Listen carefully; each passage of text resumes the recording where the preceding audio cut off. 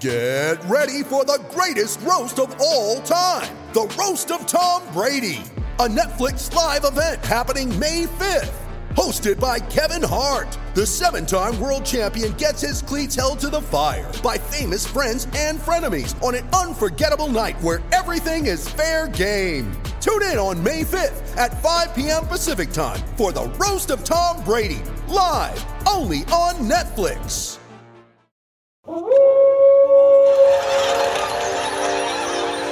News team, assemble!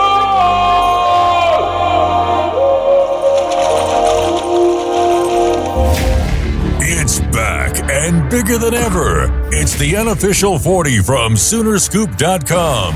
Presented by the Choctaw Casino and Resort in Durant.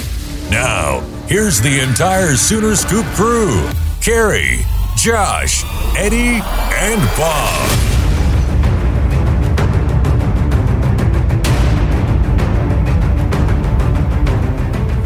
All right, we are back.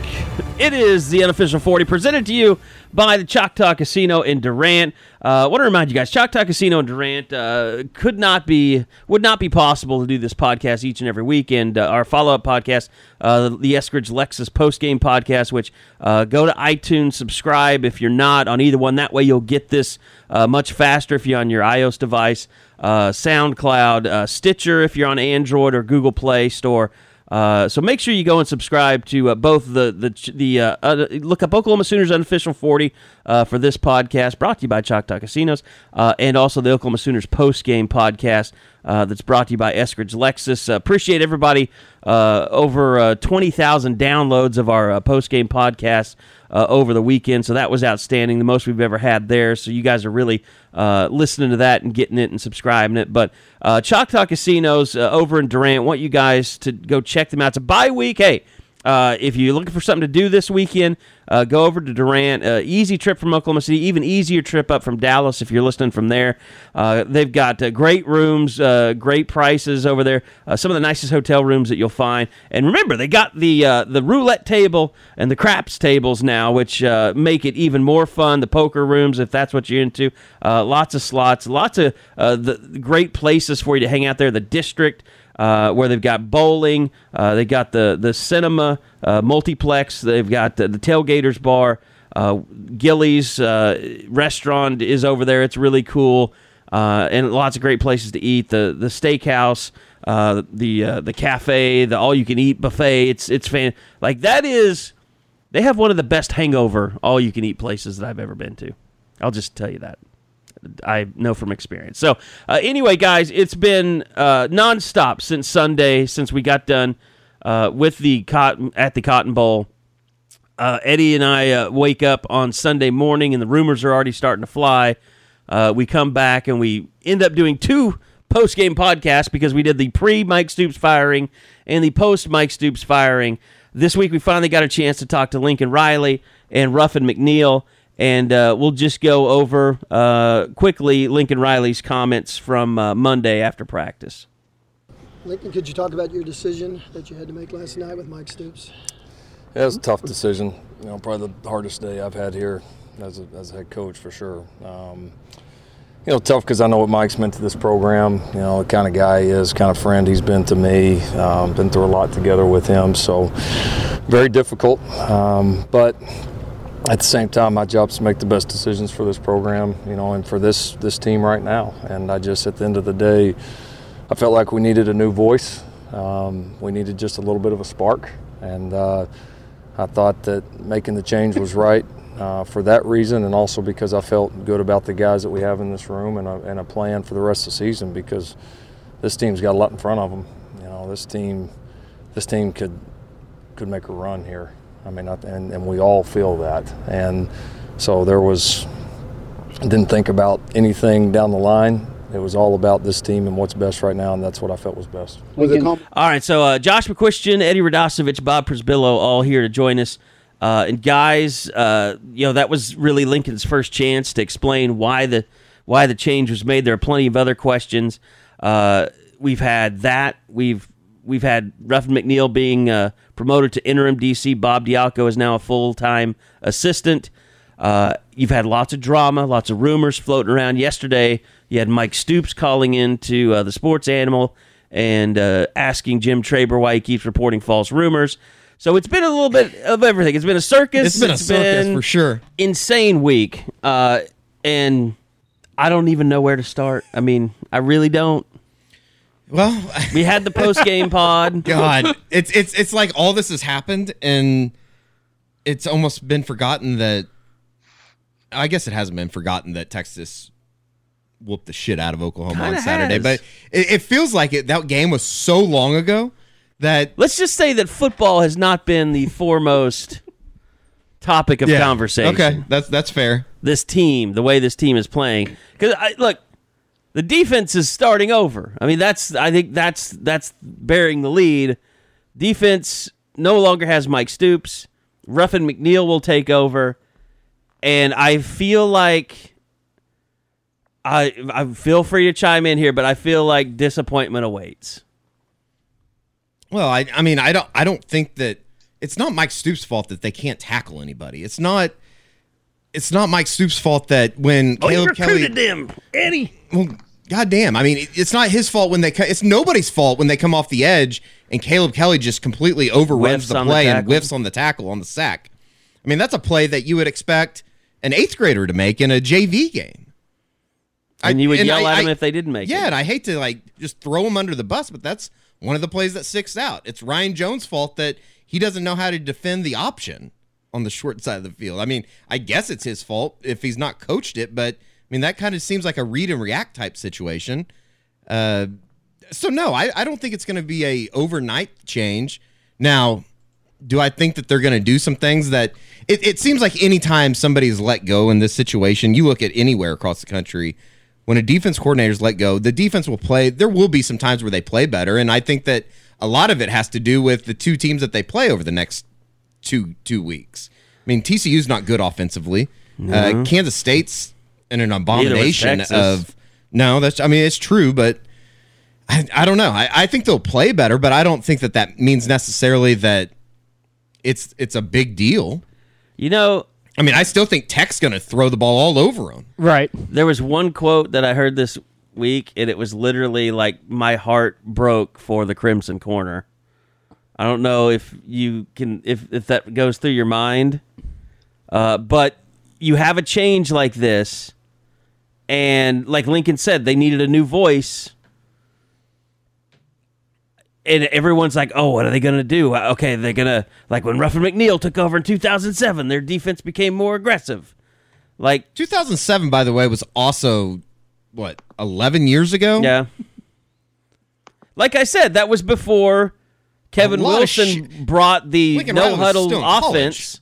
That was before Kevin Wilson brought the no-huddle offense to OU. Yeah, I mean, in football terms, 2007 was 50 years ago.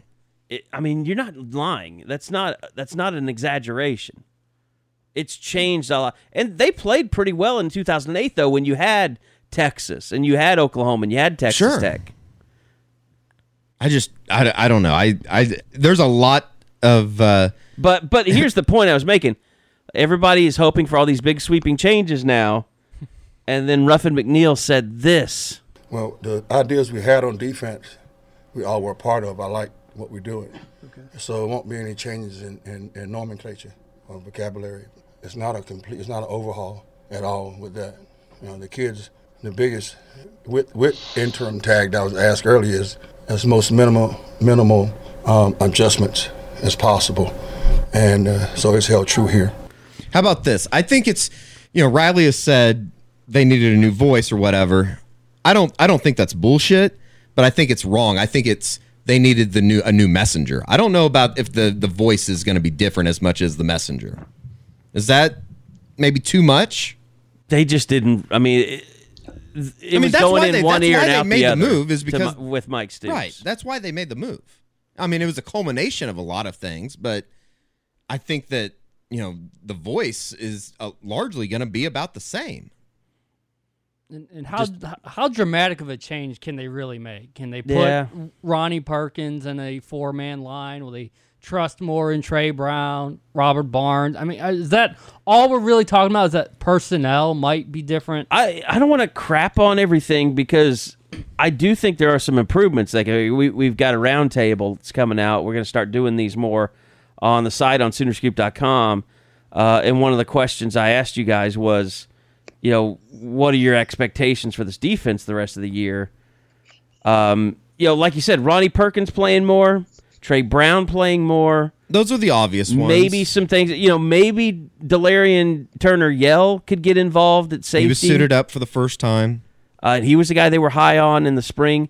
Jalen Redmond coming back is a possibility. We could talk some more about that. Right. But he's been cleared medically. I still think he's a ways away. I don't think we'll see him in the next couple of games. It's hard to think he's in football shape. Yeah. He might be in physical shape, but it's hard to believe he'd be in football shape. You know what's going to piss off a lot of people is kind of my answer is they don't need to be just tremendously better. If you get 2 or 3 more stops against Texas, you probably win the game. Yeah.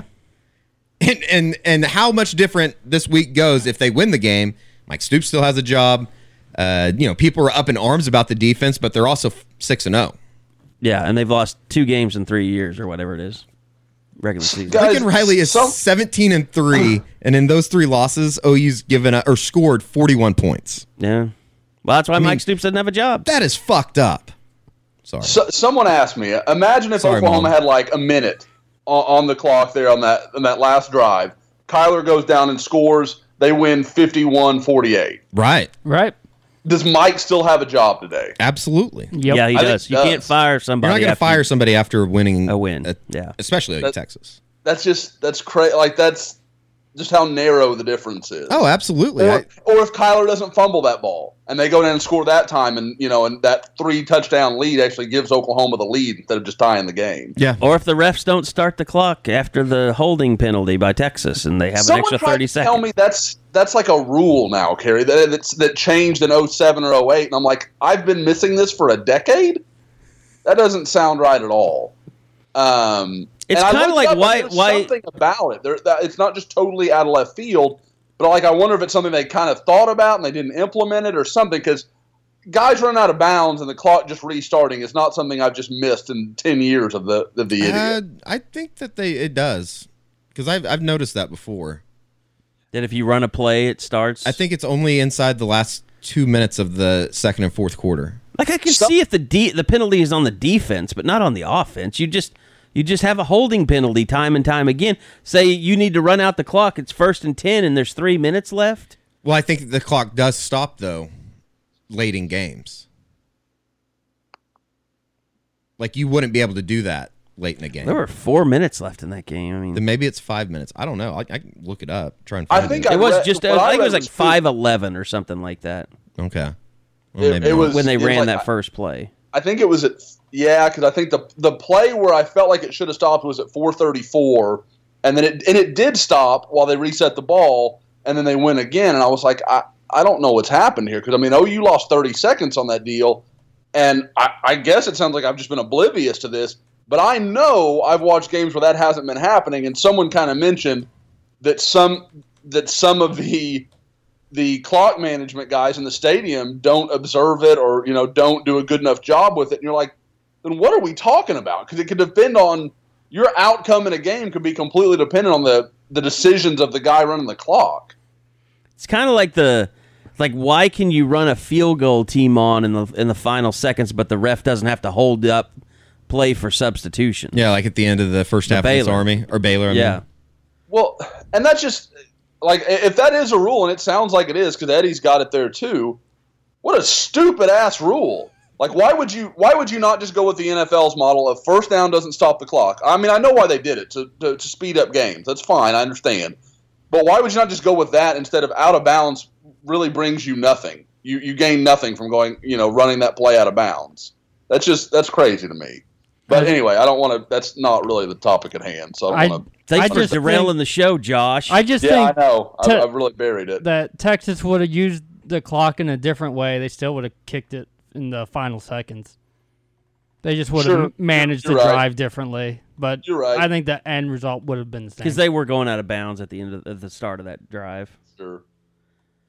So anyway, but look, back to the turmoil, back to what OU can do defensively to improve. I mean, like Ruffin said, they all came up. They're all responsible for this. Like, that's the thing. Mike Stoops got fired, but they all had a hand in putting together this shitty defense. Kerry, you were around, I think, Ruffin offensive guys more, where me and Eddie were around Kenneth Murray and Bledsoe. Eddie, what the heck did you think about we're all celebrating when someone makes a play now, or however that was phrased? It's like, I think that's just kind of I feel like that's just a talking point. I mean, it honestly, it means nothing to me because that's not going to help them play. I didn't get, like, what is this, like? It's kind of like Ruffin talking about getting his pillars, like a kumbaya moment. Like, we're all coming together. We're all happy now. So is a turnover chain coming next? Shit. They'd have to make one first. Yeah, they'd have to force a turnover to use it. 5 and 6 That would games. impress me. Yeah, maybe they should get a turnover something. They have one. It's the turnover mallet that Buki Are you brought out. serious? That's Yeah. a thing. Yeah. Well, I mean, he brought it out against Baylor. Why does he get to bring it out? He hadn't turned anybody over. Parnell Motley's about the only one that should be able to bring that out, my boy. I'm just joking. There we go. I'm just joking. They're awful. I don't know. So they have a turnover sledgehammer. He ran out with it against Baylor. Yeah, but they only when they muffed the punt, I don't remember them busting it out. Baylor was the first time that they had it. But, it's stupid. Yeah, it's really dumb, especially for a defense that's ranked dead last in red zone defense. So, I mean, I don't know. You could go down the list of problems that they have. It's everything. They're soft. They can't tackle. Yeah. They like to talk and they don't back it up. Right. Their defensive line got pushed around by a mediocre offensive line. The coaching's been piss poor. They're all small. They're all very small. Not very strong, obviously, if you're going to get dragged 10 yards on a 3rd and 20. I already said they're soft. We'll throw that in there again. Soft. Because they are very, very soft. You have guys taking shots at coaches that got fired that have done nothing through the first 5 games of his career. Yeah. Granted, he's probably playing out of position. That's another issue out there. Basically... You have a long list. There's a long list of shit. Cauldron of shit. It is a cauldron of shit. The luckiest person in this whole week and this whole thing is Mike Stoops. He doesn't have to deal with it anymore. To be honest, yesterday, I'm sure he feels a great sense of relief. Yesterday, when he was talking to the coward, I thought he sounded more relieved than anything. Yeah. No, you're not saying Dusty, but Traver. Right. Okay. I can see why somebody wouldn't want to get emancipated from them. He's a asshole. Hey, Josh, you think... I'm not saying anything that anybody hasn't said. No, you're not saying anything that you haven't said. I think you've covered all this ground I'm before. not going to speak for you, Kerry, but I think I speak for the staff on this. And Josh, do you think Kerry Cooks will do anything different? Is that the number one guy that we're going to be watching? To me, that is. Because guys, if there's any guy that I feel like we don't really know what he is as a position coach, it's Kerry, we may know that's the thing. Like, I think we do know. I don't, but because Kerry, we've talked about this. Like, there was always that, Mike's coaching linebackers. No, he wasn't. We know he wasn't. He was working the DBs, and so many of the things that we have had an issue with Kerry Cooks existed before Kerry Cooks. I'm telling you this right now. I'm telling you this right now. Mike Stoops wanted to play Trey Brown sooner, but Kerry Cooks chose not to. That's ridiculous. That's awful. Not that you're saying that. It's ridiculous that they wouldn't. Yeah.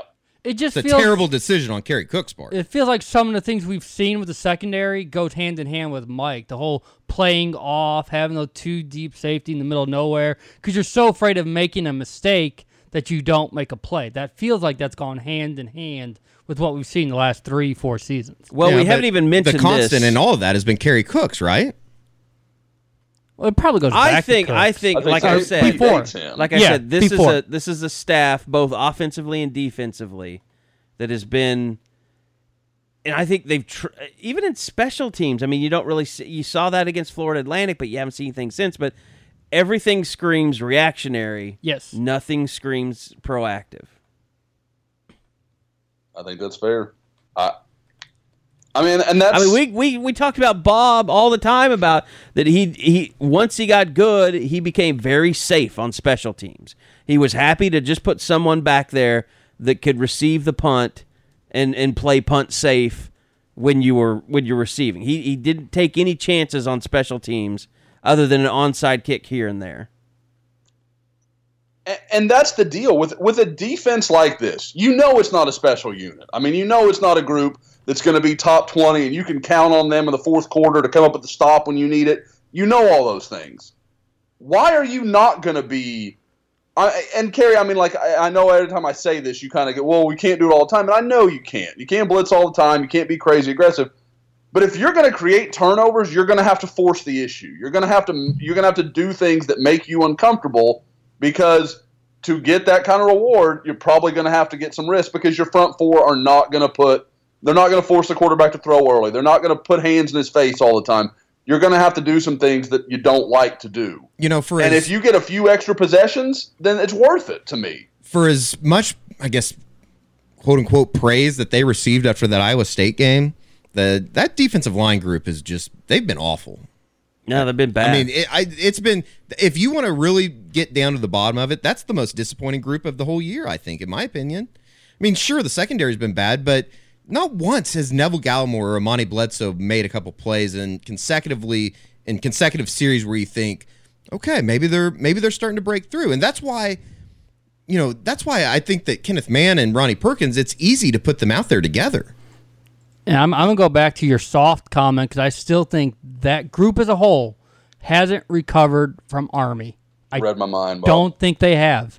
And I know you think that's silly. But they got their asses kicked against Army. Exactly. And they're still beat up from it. They're still physically beat up. This bye week is... I don't know. I just think that's so ridiculous. I know you do. And you said it after the Army game. It's not just here at OU, but... Whoops, I'm sorry. Okay. I'm just saying, like, because the same guys played all the snaps, I don't think they've ever physically recovered from it. Then that's a strength and conditioning problem, because if you can't pick yourself up to play 12 times a year, it's not like they're running these guys through the ringer every week at practice either. I just feel because they don't. I feel like that's such a excuse, because they didn't trust any of those other guys to come in. I think Kenneth Mann, Amani Bledsoe, Neville Gallimore are really banged up. You saw Mann didn't even play against Baylor. Think that group needed this week to see if they can get back to what they were those first 2 weeks. They might never be that physically fresh again and never have the impact that they had in the first couple weeks. But I think the TCU game would be a good example to see if they can ever get back to it. I'm just trying to see something here. So I'm looking. I wanted to look up Pro Football Focus. I wanted to see how many snaps. Kenneth Mann played 68 of the 87. Let's see. Gallimore played 49 of the 87, so that's not any staggering He number. looked beat up against Texas. He was the one that kept coming off the field when it didn't look like he was hurt. He was just fatigued. Amani Bledsoe, a defensive lineman, played 76 of the 87 snaps against Army. Like, I could understand him being, and then the thing is like, it didn't even get a break, because they come right back against Baylor and go over 100 plays. Exactly. And let's see. Well, you want to hear the fans' response to that? Get off the field on third down. You don't have to play as many plays. You know, I'm not arguing that. No, I'm just telling you that it still exists. Like, right. Just because they should have doesn't mean they did. So also, you know what, Calvin Thibodeau, maybe don't block people who wrote articles about questioning if your defensive line was any good in the spring. I wasn't going to say anything, but I just looked and I'm still blocked. He's still blocked. And I even apologized to him face to face. That's funny. He smiled and said, "It's all good," but I'm still against blocked. Baylor. Bledsoe good. had 66 snaps. Perkins had 65 against Baylor. That's better. That's crazy. I mean, they've just got to start trusting the rotation more so that they all stay fresh, or it's to me be a disaster. That's the two areas where you can see improvement. I think it's pretty clear that from what Mike has said, from the Brendan Radley Hiles tweet, there was a disconnect between the players and Mike. I mean, I think that's pretty clear. I mean, maybe not everybody. You think it's just the young guys? That's kind of my feeling because, I mean, obviously Caleb Kelly's beat up about it. Going back, Caleb was one of the kids I really got to know well, and I mean, Mike was the reason he went to Oklahoma. There's no question about that. The other side is just personnel changes. Like I said, maybe you see more Trey Brown, maybe you see more Ronnie Perkins, maybe you see more whoever. I mean, there's. And I don't. The problem, though, guys, is that stops. The options are limited here. I mean, they are. You can't expect miracles just because Mike Stoops is gone. Yeah, no, I don't. You're out of your mind if you are. People are. They're going to. If you could just take it out, just cut out the first part of the year, and Oklahoma's defense was, statistically whatever it's going to be the rest of the year, I think top 75 is going to be about right. It's just not a great defense. It's just not. I don't think they're cracking the top 50. Oh, I don't know. From where they are right now? Yeah. No. I mean, what are they, like 93rd? 96? They're 96th. And especially considering what they have to face. I mean, they still got to go against Tech. Oh, it's what we talked about in the postgame. They still have the West better Virginia. offenses in not just the Big 12, but the country to play with. West Virginia's big outside receivers. Oh, my God. They're going to have to win 70 to 68. It's going to be that game with Tavon Austin and Landry Jones years ago. Same deal. Hopefully, Broken Arrow at least your doesn't weekend have will another be guy free. that tries to commit late in the night and ends up in prison. Glory days. Yeah, it's quite the predicament. But, offensively, it's like one of the other roundtable questions that we had that will be posted later this week is the fact that, I'm surprised how, I guess, just how much they've been able to pick up where they left off. And it kind of sounds like a broken record, and they didn't play well in the first half, but they did put 21 points up in the fourth quarter. Yeah. And 8 minutes. Yeah, that was impressive. I guess the emergence of Lee Morris has been impressive, but it's kind of strange. I mean, we're at the midway point of this season, and there are just so many question marks with the sidebar of, oh, by the way, they fired their defense coordinator and somewhat still control their destiny as far as the league goes. I mean, they're not getting back in the college football playoff unless they have help, but I mean, they have a lot to play for still. It's very awkward that you fire not awkward, I guess, but it's just strange that you fire somebody and it's like, well, we have all this still out here. Yeah. It does feel like this could be the week where you start putting Kennedy Brooks in more. Kind of get... My God, please do it. Get him ready to be the guy, TCU. Of all the failures of the OU coaching staff this year, the running back is near the top of the list because it is so obvious. It's like they cannot admit that Trey Sermon is a difference maker at the end of ball games. Look at that Texas game. He was in the fourth quarter. The reason they scored 21 points is because he was a big part of that. Like, just find another running back. I don't care if it's Marcellus Sutton. It should be Kennedy Brooks.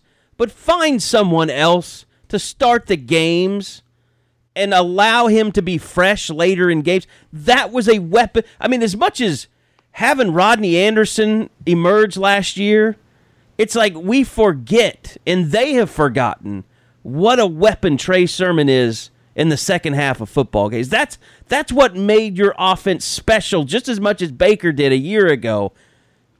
Get back to that. Get back to that. My God, why do I have to coach this team all the time? It is just strange how and I mean, I guess running back rotation's the least of the worries out there. But it is, but I mean, that's a huge part of your success a year ago, and you've screwed that up this year. I don't think that it's a coincidence that the offense started rolling once they got Kennedy Brooks in the game, and then all of a sudden you take him off the field, and Trey Sermon rips off a 25-yarder. And you know what? Maybe Kennedy Brooks is stupid and he can't figure out plays, but you know what? Spend some extra time with him. Jay Boulware. I hate to think that it's that hard. I don't know. That's a very uneducated Joe Average comment, but That's not a football guy comment. No. Okay, I think we need to clear up some things here because I know a lot of you people listening are on the message boards all the time, or you're on the site all the time, but I know some of you are just casual Sooner fans who should be subscribing to Soonerscoop.com. But we need to clear up fact from fiction on the rumors. One being, let's start off. We talked about Mike Stoops going after Jim Traber yesterday, but the other one was that when it came out Sunday morning, it was the big rumor on the boards was James Gallagly is meeting right now with Lincoln Riley and Bob Stoops about, and he's being pressured, and he wants Mike Stoops out of here. Well, that's really not how it played out. And I'll just play the clip from Lincoln Riley talking about making the decision and where it came from. Lincoln, could you kind of just address, your dealings in a situation like this? Did you have to meet with President Gallagly? Did you have to meet with Joe Castiglione? Did you all meet together? Or is this just something that you make on your own and you kind of tell those guys what you're going to do? I don't know how specific I want to get into that. It was my decision only. No, you weren't pressured into making any decision. No, Oklahoma doesn't work like that. Other places do, and that's why they go up and down. But Oklahoma, the people that make the decisions are the people that should make the decisions, and that's why this place has been so good for so long. So absolutely not. Of course, you have bosses. I have people that I answer to, and I make them aware of big changes or anything going on in the program that we need to. And we have a great open communication system with our president and that office with Joe, of course, and his group. But no, this place wouldn't be like it is. You wouldn't see all them banners up over there if that's how this place was run. And let me just tell you this. Before Lincoln Riley said that, I had talked to Joe Castiglione. I think I'd put it up on the board. That was my next question. He's not lying, right? He's not lying. You can say, "Oh, he's just protecting, the people above him." Joe, if Joe is Joe lying? Is Lincoln Riley? That's like the thing. It's like I actually heard Dean Blevins this week on the radio after Al told him that Mike Stoops, what was it, that he didn't have that he didn't turn in a resignation letter.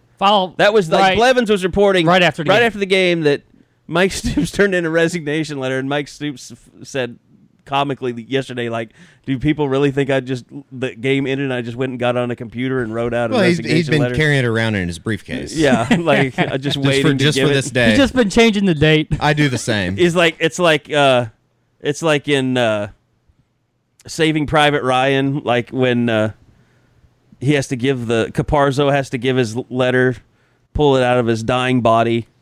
Give this to my mother. In case Mike Stoops got shot one day, he'd just pull that out of his breast pocket and be like, give this to Lincoln Riley. It's my resignation. With the venom that is in this fan base for Mike, I would imagine that it wouldn't have been a bad option for him to have that just carrying around. But, but Dean Blevins literally told Al to his face after Al said, I talked to Mike Stoops. He did not offer a letter of resignation after that game. Dean said, well, sometimes it's not always the best thing to get it straight from the horse's mouth. I'll be honest. I don't know how Channel 9 still employs him. Hashtag journalism. Some of the shit that's been coming out of his mouth this week is just incredible. Woo, boy. It's incredible. It has been a tough week for some people in the media. And the funny thing is everybody's laughing at them, not like with them as far as, well, that's a great report. It's just been insane this week. You can just delete everything because that's all he does. Yeah, there's been a clear definition. The Levi Draper tweet is still up. Well, he doesn't feel bad about that one, but when it's been a clear definition of who's relevant and who's not right now. And there's a clear dividing line on who has kept up with the world and who hasn't. I'm going to channel my inner Eddie. To the olds out there, don't delete your tweets. They've already been screenshotted. Exactly. There's no point in doing it. You just end up looking like you're hiding. That doesn't have to be just for the olds. That's for the youngs as well. Fair enough. Fair enough. There's no hiding it. Just own it once it's out there. There was no way Buki was leaving that one up. It went up 30 minutes. Did that get 30 a phone? minutes. You think that got a phone call from absolutely. A coach or absolutely. Well, he's a freshman. It might have been a knock on the door of the dorm. It might have been 30 minutes because that's how long it took Lincoln Riley to get to him. How about you get your ass over to my office type thing? Yeah. It has been. I mean, I'm almost glad they don't have a game because I might have to pick whoever they were playing with as much just distraction and off-field issues I may they've just had lock this everyone week. that plays OU this year. How pissed is Gary Patterson that he does not get OU this week? Yeah, probably. Let's see what they do against Tech Shit, I don't know tonight. if they're going to win tonight. Right. They have some serious quarterback issues, but they're also playing a team that has a quarterback that is coming off of a collapsed lung. So, I mean, this conference, I swear to God, it's just been an incredible week. And Gary's what? Kansas fired their offensive coordinator. Yes, they did. Like, what did Doug Meacham do? What did Meacham do? Like he had half a year. Like he must have been banging a secretary or something. Seriously, like Meacham had to walk in and beat his office and been like, "We've won 2 games." They scored 60 points against Rutgers? We beat a Power 5 team. My God. Yeah, what did Doug Meacham do? I said it this morning, and I feel so bad, but every time Doug Meacham, and I think he's a pretty good coach, but anytime his name comes up, I'm immediately going to think about the stairwell photo that was taken. Yeah, at I do TCU. too. It's I do too. He's now like branded with the scarlet letter or whatever. It's like Doug Meacham's like, oh, the lonely guy in a stairwell that coached at Kansas.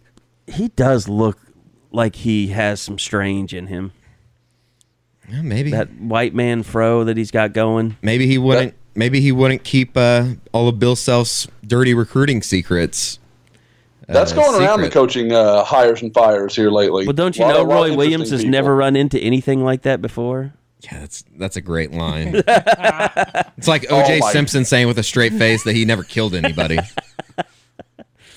Yeah, Roy Williams, dude, you just went up to the top of the shady list. I was say, yeah, when you say that, how dirty he is. Yes, exactly. Like he's just so used to lying. Like that's when you know you're just pathological. Maybe homicidal. He might be. Yeah, like that you might be right, Kerry. Like you've denied yourself the truth. Like he doesn't even know that he doesn't know the truth. And just to, I guess, put a bow on the basketball recruiting thing, I think it's so awesome that the bag man for Adidas, his name was TJ Gasnola. Yeah. That sounds like a guy straight from Sopranos. Yeah. So awesome. Sounds like he'd be a buddy of Christopher. Well, the whole shoe thing got started basically by a good fella. Did it? Well, what's his name? From Vegas? Sonny. Vaccaro? Yeah, Sonny Vaccaro. It's awesome. Kansas is not having a good day in court, by the way. Oh, really? According to Dan Wetzel's Twitter. I like how Joel Embiid just immediately switched to Under Armour, by the way. Oh, yeah. It just was too obvious that every kid that was anybody at Kansas was with Adidas. Gasanola's just throwing gasoline on the fire. Oh, so Gasanola is on the stand. Silvio Gasanola testified that guardian of Silvio De Sosa was paid $60K by the University of Maryland and needed to pay it back to go to Kansas. Wow. Oh, well. That's college basketball in a nutshell. Because he didn't get anything from Kansas, I'm sure, to go. Yeah, I'm sure. There is not a game this week. It's a bye week. Next week, they're going to be at TCU, which, you know what? There's probably going to be a pretty good deal on tickets. Another 11 o'clock game? Because nobody goes to games at TCU. And if they lose tonight, there really won't be anybody you can bet it's going to be really easy.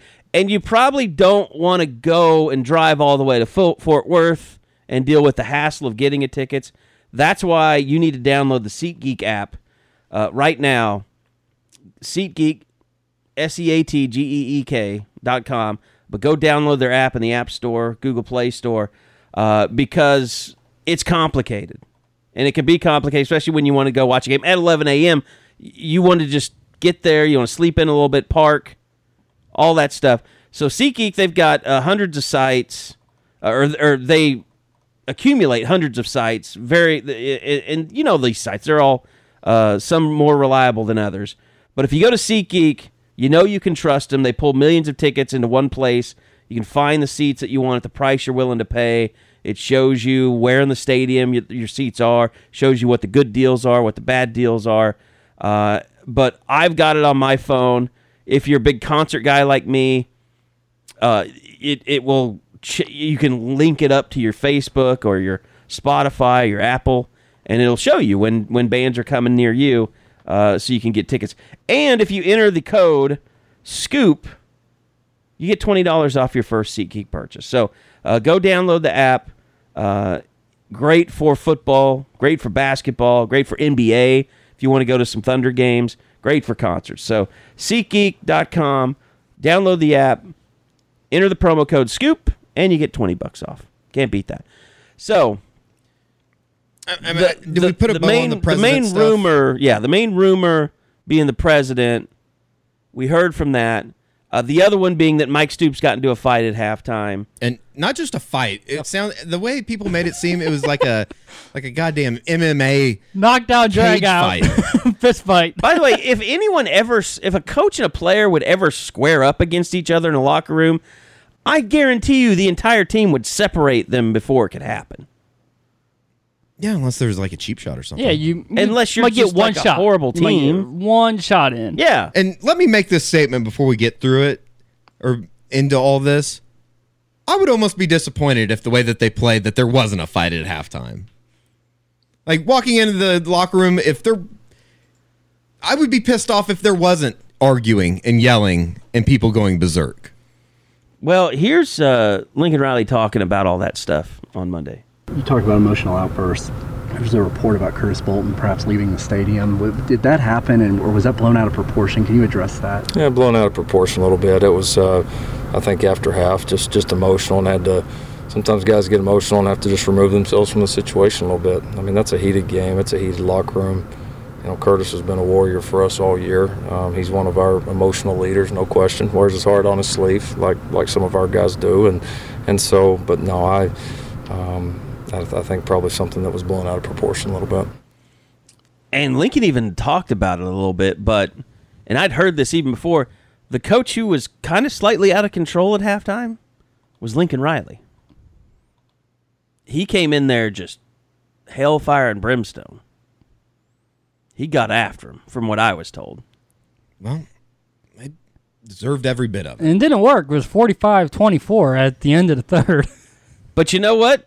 Thank you for that rumor, because it led to the greatest day in radio history yesterday. Mike Stoops went after Jim Traber on air. Greatest day / most embarrassing day. Again, it was embarrassing. Do we want to explain how you could leave the Cotton Bowl within like 2-3 seconds? Yeah, but I mean, you can tell people. I mean, the ramp, the locker rooms. I mean, it's about a 10-foot separator from the OU locker room to the back end of the Cotton Bowl, and there's no door to get out. No door. No, there's no door, and it's kind of like a barn door almost, and it's still roped off. If that makes sense. If anybody's been on that backside where the teams arrive, they know that the gate kind of goes around the backside. Mm-hmm. But I mean, if you exit the locker room, there's only one place to go. You're not going to stand in the tunnel. You're going to go out the back door or out the back side. Yeah. There's not even a door. So, I mean... But leaving the stadium is really taking a few steps. Nobody is saying that didn't happen, because there was enough people out there that saw him walk out of there. And I'd heard it was Jordan Parker and Lincoln Riley that went and dragged him back into the locker room. Cali connection. Yeah. So, I don't know. That whole thing took on a life of What I its do own. remember is in those final minutes before the start of the second half, it was Tim Kish with his arm around Curtis talking to him on the sideline. Instead of Curtis like going through any warm-ups, it was just Kish talking to him. And he started, and he led the team in tackles. Gave more evidence that something did happen. They had to calm him down, get him in the right frame of mind. Kerry, you talked to him, it was the week before, but, I mean, the guy's going through I don't know if his shoulder's messed up. serious injury. Yeah. But right. I mean, he's got a banged-up shoulder. And that's he why wasn't he was playing taken off the well. field. They replaced him with Caleb Kelly, and it pissed him off. Caleb Kelly didn't play well, so Caleb Kelly was awful. Caleb Kelly, when I looked at his PFF grade, I think I sent it to the group. It's bad. That was one of the worst grades that I've ever seen. For someone with a lot of snaps. Yes. Yeah, you're not just like that 5 to 10 deal. It was like 38 point something, like 38.2 or like 36. When you see red, it's bad. It was red. There's only been 2 reds, and he was one of them. Remind me of Jordan Thomas from last year. He had a lot of those 30 point performances. It was not good. Well, here's the thing. All that stuff happens. It's a big circus, as we talked about. Was he as bad as we're saying, Josh?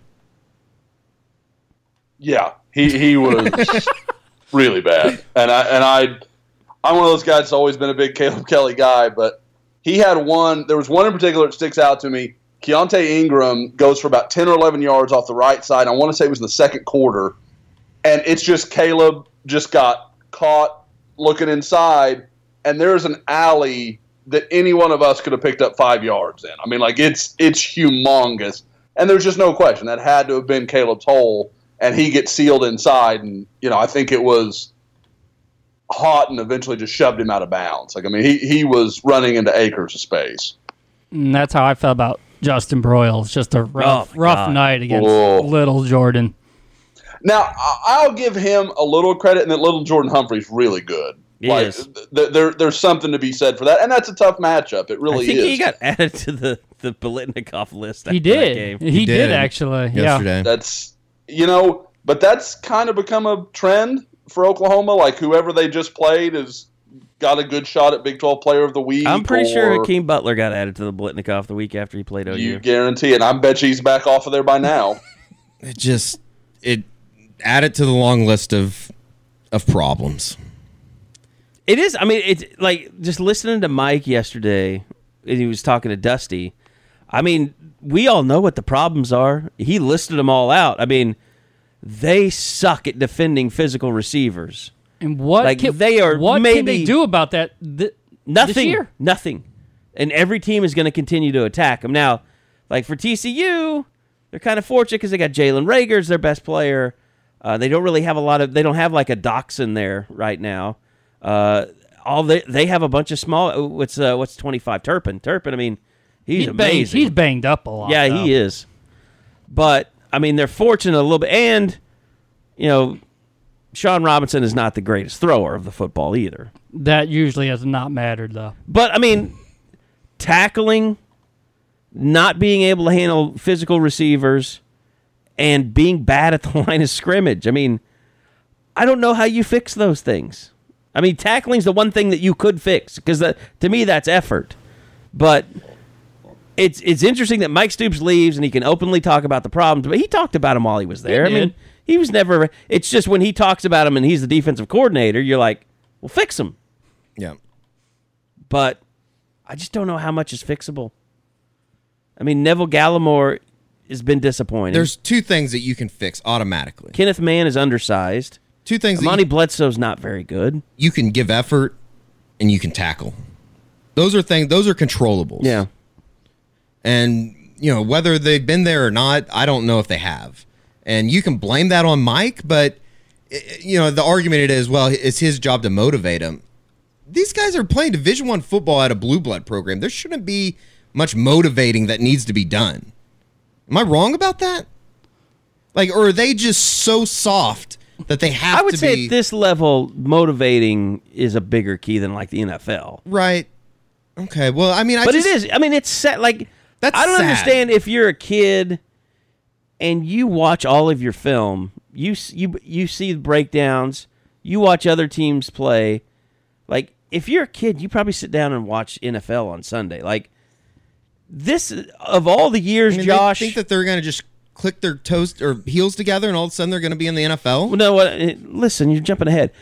Josh, this year more than any other, when I watch OU on Saturday and I watch the NFL on Sunday, it is jarringly different in how physical a defender is in the NFL versus what they are at OU. Oh, there's no question. I mean, and I talked about it in the postgame. Watching even the 07 Oklahoma team and watching this team, it's like 2 different sports. I mean, it wasn't even – and that team wasn't like a great defense, but they tackle, they play run. I mean, there's no element of Oklahoma where you're like, well, that guy, I mean, you guys talking about effort. The one guy that I feel, or the two guys that I feel like they're giving you what they've got, are Kenneth Murray and Curtis Bolton. I think those guys are giving you every ounce of what they have. And it really is like watching a team that, that has always played 7-on-7 and never actually played tackle football. Is it concerning then that it feels like Murray and Bolton get dragged a lot on tackles? Dominic Alexander got dragged a lot more on tackles. Well, he did, but I mean, we talk about Kenneth Murray, and he mentioned they're always looking for the kill shot. And I think the board laughed at that because that's what they're waiting for. They're waiting for any kill shots by any of those guys. I think everybody, it's hard. I mean, in the way teams play in space, especially in the Big 12, those big kill shots, they're just hard to come by. You're chasing guys all the time. They're not trying to run right at you. They're trying to run to space and create angles and do all these things that make your life difficult. I mean, like, where he had some decent hits was early in that Florida Atlantic game. And the Florida Atlantic was like, nope, we're not running up the middle anymore. We're not getting anything out of that. And they just start running wide. And you're not gonna kill somebody when they're running away from you. It doesn't work like that.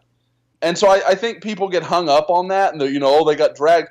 Get them down. I don't care how you do it. Just get them to the ground. And that's the problem. No, I think start with that. Yeah, I would say about how it gets handled. With the tackling issues that they have, they're probably less aggressive and more just like get this guy to the ground. Yep. But I mean, just the football is a violent game. You don't really get a sense that it is when you watch OU play defense. Like I've been watching a lot of the Browns because of Baker. You want to talk about people that hit. Like that defense, those are a bunch of bastards. Greg Williams, bastard. Yeah. He's not going to have soft players on his team. No. There are four guys. Greg Williams would get run out of here so fast. Oh. Like, you want to talk about Mike Stoops being a jerk and losing players? My God, they would not survive. You'd have a revolt. The defense would walk out. Greg Williams take Buki's phone and just break it in half in front of him. Like, can't tweet now, can you, mother? I'll allow it. When you watch OU, I was thinking about this as we're having this conversation. There are four guys out of roughly 15 or 16 make it 5 when I include the extras, the backups. Out of 15 or 16 that are heavily in the rotation, that I would say, yeah, he's going to make a tackle. He gets his hands on the guy, he's probably going to bring him down. And it's Murray, Bolton. I'd say Ronnie Perkins, because I haven't seen him miss anything. I'd say Mark Jackson, and I'd say Trey Brown. Now, they've all missed tackles. Don't get me wrong. But if I'm placing odds when they snap the ball, that if those guys get their hands on the guy, they're going to come to the ground, those are the guys. Everybody else, it's a coin flip at best. Yeah. And how is that possible at a place like Oklahoma with their ability to – because you can tell me talent and all that sort of stuff. Oklahoma's better talent than 97% of the teams they play. You know what else is been missing for a really long time on this defense? And it's probably been since Tony Jefferson. But, Josh, you know this. I mean, you know what a tone a guy like Roy Williams set. You know what a tone a guy like Brandon Everidge set. There has not been any type of enforcer in the secondary in a very, very long time. And those guys, as much as middle linebackers, really set the tone for what your defense is. Well, I mean, anytime that Oklahoma's had a really good defense, for what your secondary is, it's been physical. Translated to a really good safety, hasn't it? Yeah. Can Robert Barnes be that guy? He's got the size. By the way, you know what else I hate? I just thought, put your damn shirts on during warm-ups. You look really dumb talking a bunch of shit, and then you give up 48. But, I mean, the whole thing where we're coming out fully dressed out, but we're not putting our shirts on. I think, Lincoln should have a list of things that you don't get to do. Like, you don't get to bring out a sledgehammer when you haven't had a turnover all season. You don't get to come out in warm-ups looking all cool with your shirts off. Wear a damn shirt. You don't get to fight with other teams when you're giving up 48 points. Head down, go to work, make plays. Take away Twitter. Got to be lunch pail. Got to be lunch pail, guys. Like, Bob used to cancel, bye weeks if they played crappy before them. Imagine all the crying that's going to happen if they don't get to go home this weekend. That's pretty funny. I didn't even think about stuff like that. You're right. They're soft. Very. But, you know, I'm so old man right now. Well, see, and that's people love all of Lincoln's recruiting. You got to take the good with the bad here. You want to recruit these elite guys? There's certain allowances that live in that world. Are there though? Because I look at Alabama and Nick Saban doesn't do those guys are hard asses. Nick Saban's got a lot of scalps on the wall. That's true. And I mean, he can tell you, if you'll do what I'm telling you to do, you're going to go to the NFL. You're going to be a first rounder. Plus, the guy behind him may be better than he is. Like, Oklahoma doesn't have depth there's no defensively competition. to create. You know what? If you want to screw around and do that shit, okay, we'll put this guy in. Like, and he's going to be fine. We won't miss a beat. We're not going to miss. You know, it's like the old thing Cale Gundy told Adrian Peterson. You know, we'll win with you or without you. Oh, you can't say that. They can't. They can barely win with them. And it's just that's where that is. So I mean, that's. Man, you see that attitude on offense. You make one mistake, boom, you're out. You can make 20 mistakes on defense and still play. Guess what? I was to what? say, where would Kennedy Brooks be in the world on defense? He'd be their poster boy. He made one mistake last week. Holy shit, that's a great game, Kennedy. Yeah, that's fewer mistakes than most of the coaching staff made. By the way, I will Twitter with or without you, Cale Gundy. You can block me all you want. Hadn't affected me. Cale hasn't tweeted in a long time. I wouldn't know such things. Don't ever repost a picture of him and Gary England together. He'll block you. That's got to be one of the all-time weird blocks. Not butthurt or anything. I don't keep bringing it up every month. By the way, somebody somewhere is drinking. There's not. Okay, you brought up drinking. It's time to tell you about Coop Ale Works. We don't have a player to watch because there's no game this weekend. Unless we want to put like a quit list out there, like a Deadpool, like who's next to quit. No, but Coop Ale Works, great sponsor of this podcast and the post-game podcast. I know, you folks in Dallas that listen, you can get Coop there, even though it's an Oklahoma City brewery. I think all specs have Coop, so you can go pick it up there. But they've been around for 9 years, craft brewery in Oklahoma City. They've got 7 year-round beers and 4 seasonals. If you can find some Oktoberfest, it's kind of difficult, but if you can find some, go pick that up. They got the 12-packs out there, the F5 IPA and the Horny Toad Blonde. Those are, like I said before, like if you've been a domestic guy, you like Bud Light or Coors Light, Miller Lite, go start with the Horny Toad Blonde. It is for a beer drinker, it's a life changer. I'm telling you right now, it's fantastic. Then you can graduate to some other things, like the spare rib. You can go, the native amber is fantastic. And then the DNR is a treat. Just like, it's like beer candy for me. I love it. So yeah, go get you some Coop Ale Works at your liquor store. Now you can get it cold. So that's a good deal. Anyway, I think the biggest thing, and I asked Lincoln about this, but Josh and Bob, I think we should talk about kind of how you guys think this affects recruiting, the turmoil, the shakeup. Because I know you've contacted a lot of kids and gotten a lot of feedback so far. Josh, we can start with you. Yeah, you start with the commits, and between Bob and I, we talked to just about all of them. I think maybe one who I'm going to blank on, but we're missing Corey, but we have the statement from his mother, so yeah. I don't know if that goes hand in hand. Corey, I really, barring, the only thing that could change things for him probably is Calvin Thibodeau. If that were to change, then maybe, but that's we can't even speculate on that because we just don't know.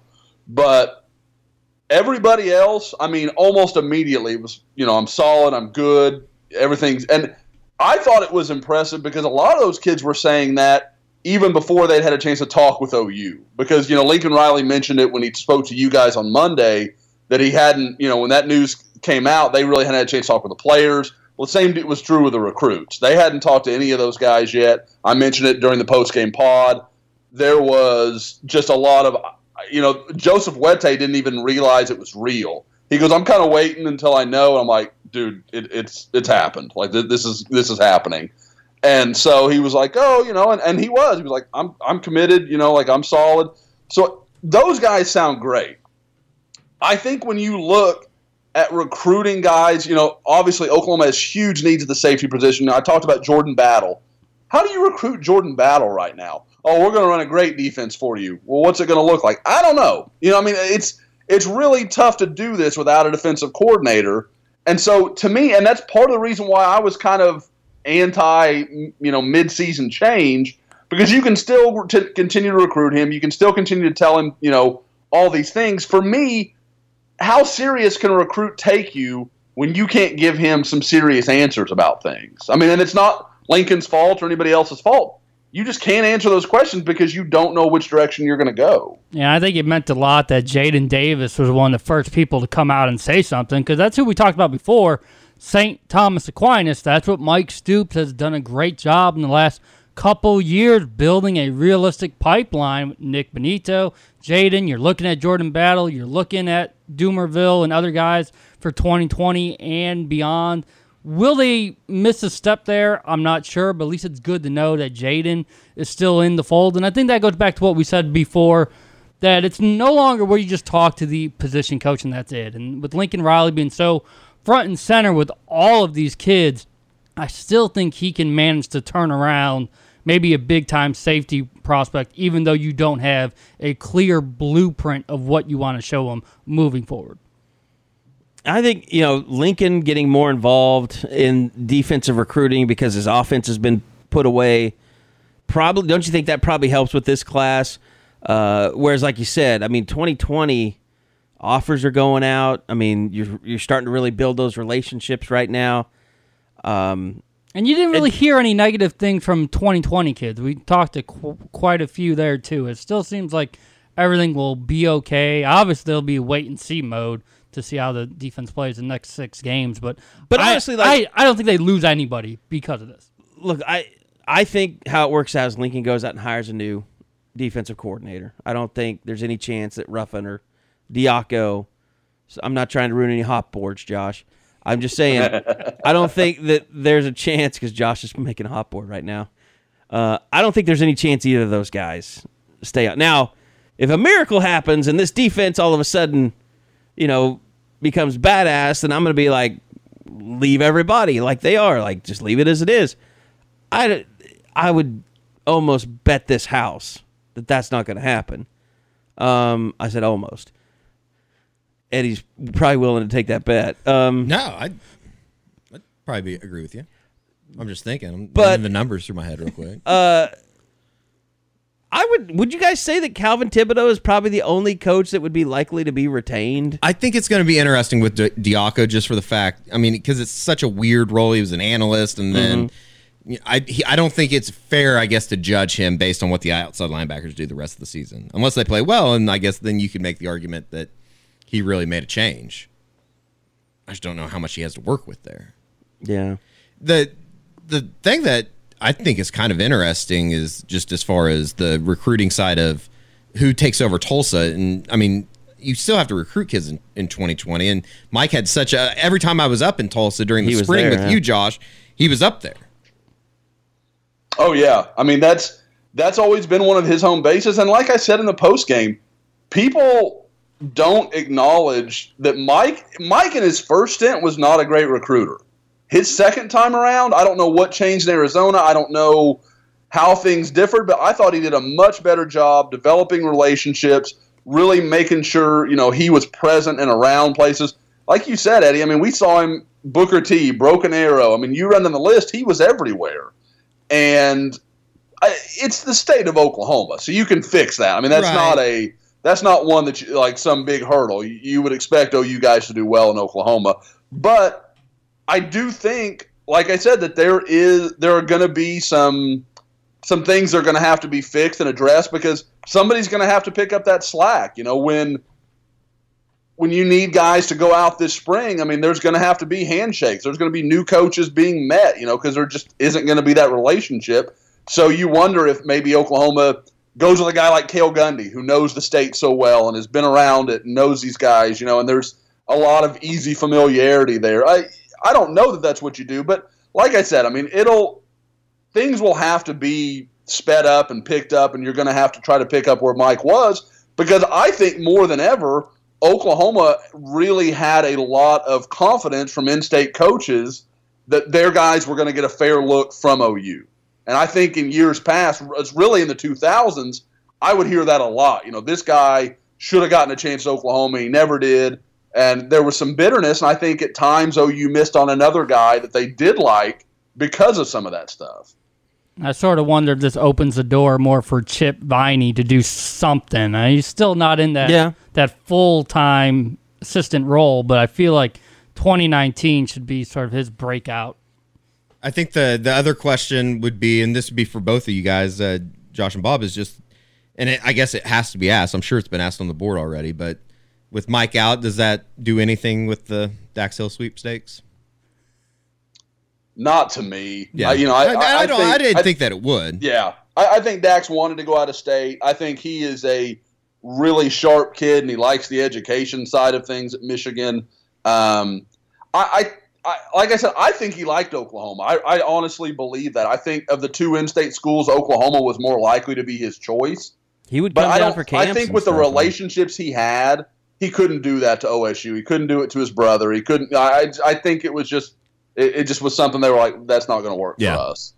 Yeah, I'm not sure they circle back to any 2019 fringe guy now that Mike's gone. I know people ask about like Trace Ford and people that like Colin Clay. I don't see that changing just because Mike is out.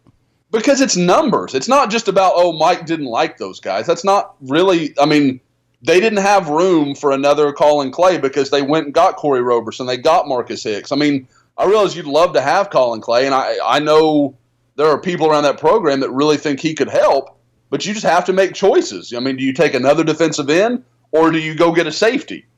There's no question. You've got to go get the safety. Right. So, I think sometimes people just see it as, well, he's talented, got to take him, and ignore that there's scholarship limitations. You're not just living in a vacuum. Does anybody think that Ruffin McNeil might not be the play caller, and they're just telling us that? All right. Yeah. Absolutely. I'm with it. Yep. But it doesn't make sense just as far as, I mean, I have a conspiracy on that as far as I feel like they, Lincoln Riley, what do we know about him? Everything that he's done he's pretty calculated in every decision that he makes. Mm-hmm. Just as far as, are they putting Ruffin out in front of all this, let him answer all the big questions? Bob Diaco's pulling the strings behind the curtains, but are they doing that with Ruffin because Lincoln doesn't want to make it look like he hired Bob Diaco in an analyst role, knowing that there was a chance he was going to have to fire Mike Stoops, which I'd probably listen to the arguments of that. I think it might be valid. I have a conspiracy theory. I don't think that he went into the season thinking, I'm going to fire Mike after the Texas game. My conspiracy theory is a little more footballish, which is Bob Diaco has a history as a defensive coordinator. Yeah. And if other teams knew he was going to be the play caller, they could kind of go back and find some of his tendencies. Right. Mm-hmm. That makes sense. Versus Ruffin, which has a very short tenure as a defensive coordinator. He doesn't have as many. So there's like 2 games, and they predated YouTube. I mean, it was 2007 and 2008.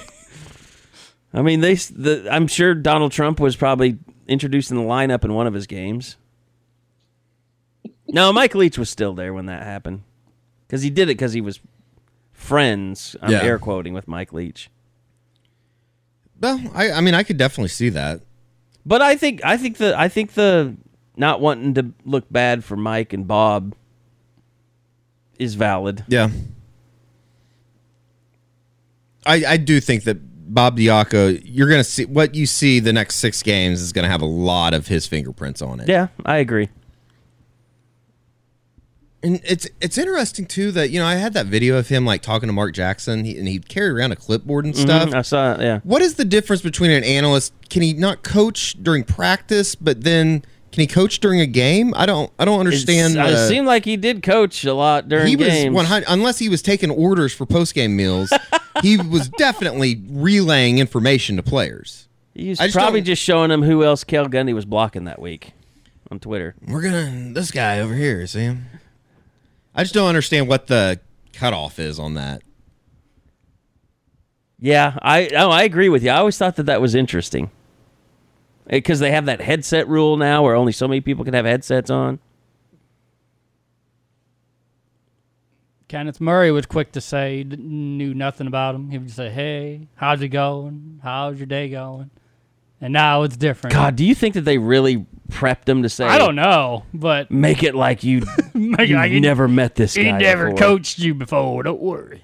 Jeez, I could see them going through the trouble of doing that, though. So, but there was nothing else that you guys really gleaned from talking to the defensive guys. No, I mean it just seemed weird that I don't know. Talking to Amani Bledsoe, and I don't know if you're over there, Bob, but it just. To say that you came out flat, right, and then not really have an answer for it. He said they came out flat against Texas. I pretty much asked him, how the hell does that happen against Texas? He just couldn't put his finger on it, and I just should have just said, "Why are you lying to us?" Well, that's the softest thing I've ever heard. Yeah, do you not realize how bad that makes you look when you say that? Why say it? And the other thing is, I think that's caught fire around here is the fact that Kenneth Murray's catching a lot of heat for saying that he feels like they're close to playing good defense. What else do you expect him to say? Yeah. Is he going to just sit there and say, no, we have no chance? We're screwed. Teammates around me suck. I don't know. I think people make too much out of what these guys say, and shit, I'm probably half the problem. So. Well, and it's not like these kids just get to say whatever they want to say. Like, Kenneth Murray may feel the same way as everybody else. Well, they can, but then they know that they'll never get to be interviewed. Exactly. That's what I mean. Like, it's not like there's not going to be repercussions for them saying whatever they want to. You say that, and him being a team captain, he probably feels pressure to say corporate speak, basically. Yep. But it almost seemed like it took away his voice on Tuesday. That wasn't.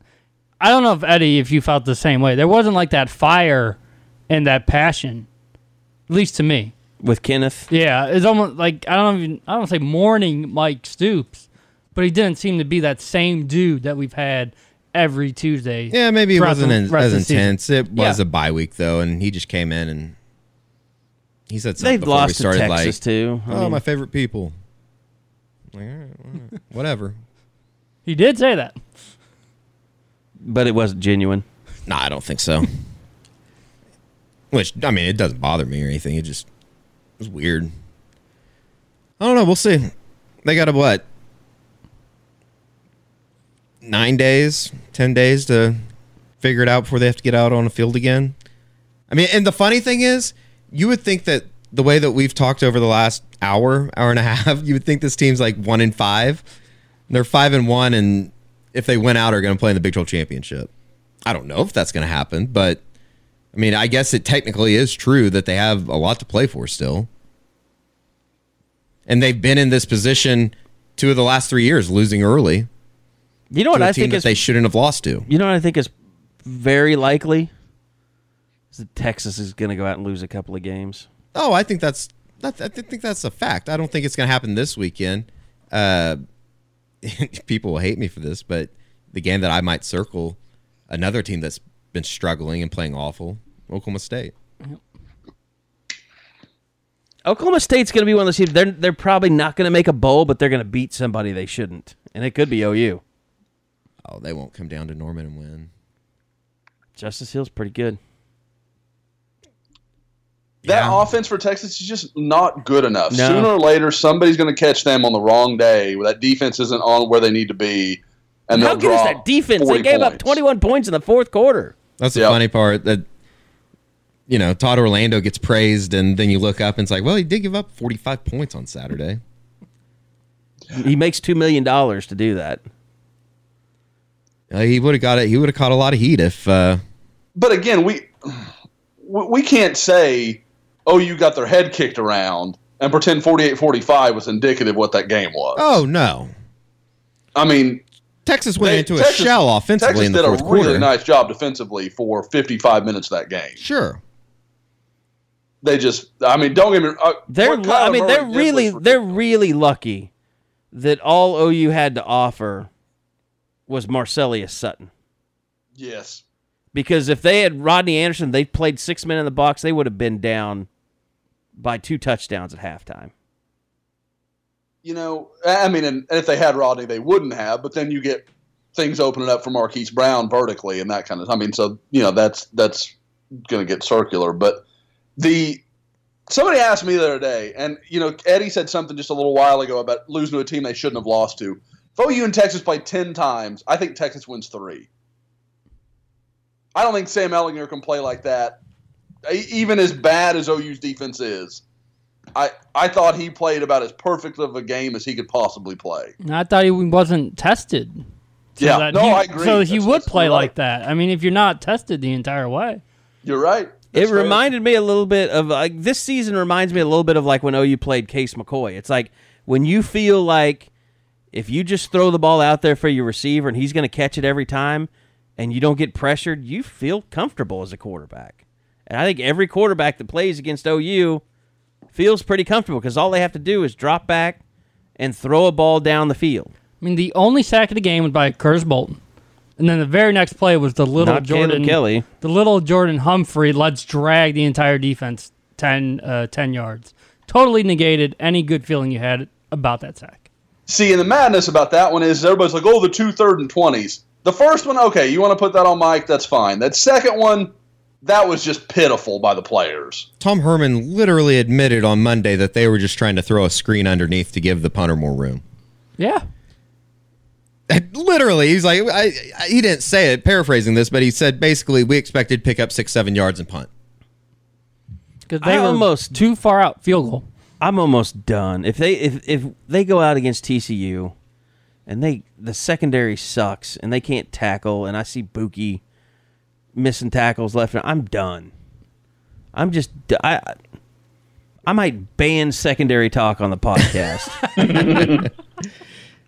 All right, well, that's going to do it for this week's edition of the Choctaw Casino's Unofficial 40 podcast. Appreciate Josh, Eddie, and Bob being a part of it as always. And remind you guys to go subscribe to the Eskridge Lexus postgame podcast. Just look up Oklahoma Sooners postgame on any of your podcasting platforms. Subscribe to that. Also, subscribe to this podcast if you haven't already. The Unofficial 40, Oklahoma Sooners Unofficial 40, on all your podcasting platforms, brought to you by the Choctaw Casino. And appreciate everybody for listening. We'll be back again this time next week for another edition as we get ready for the TCU preview podcast. So thanks for listening. We'll see you guys next time right back here on the Unofficial 40.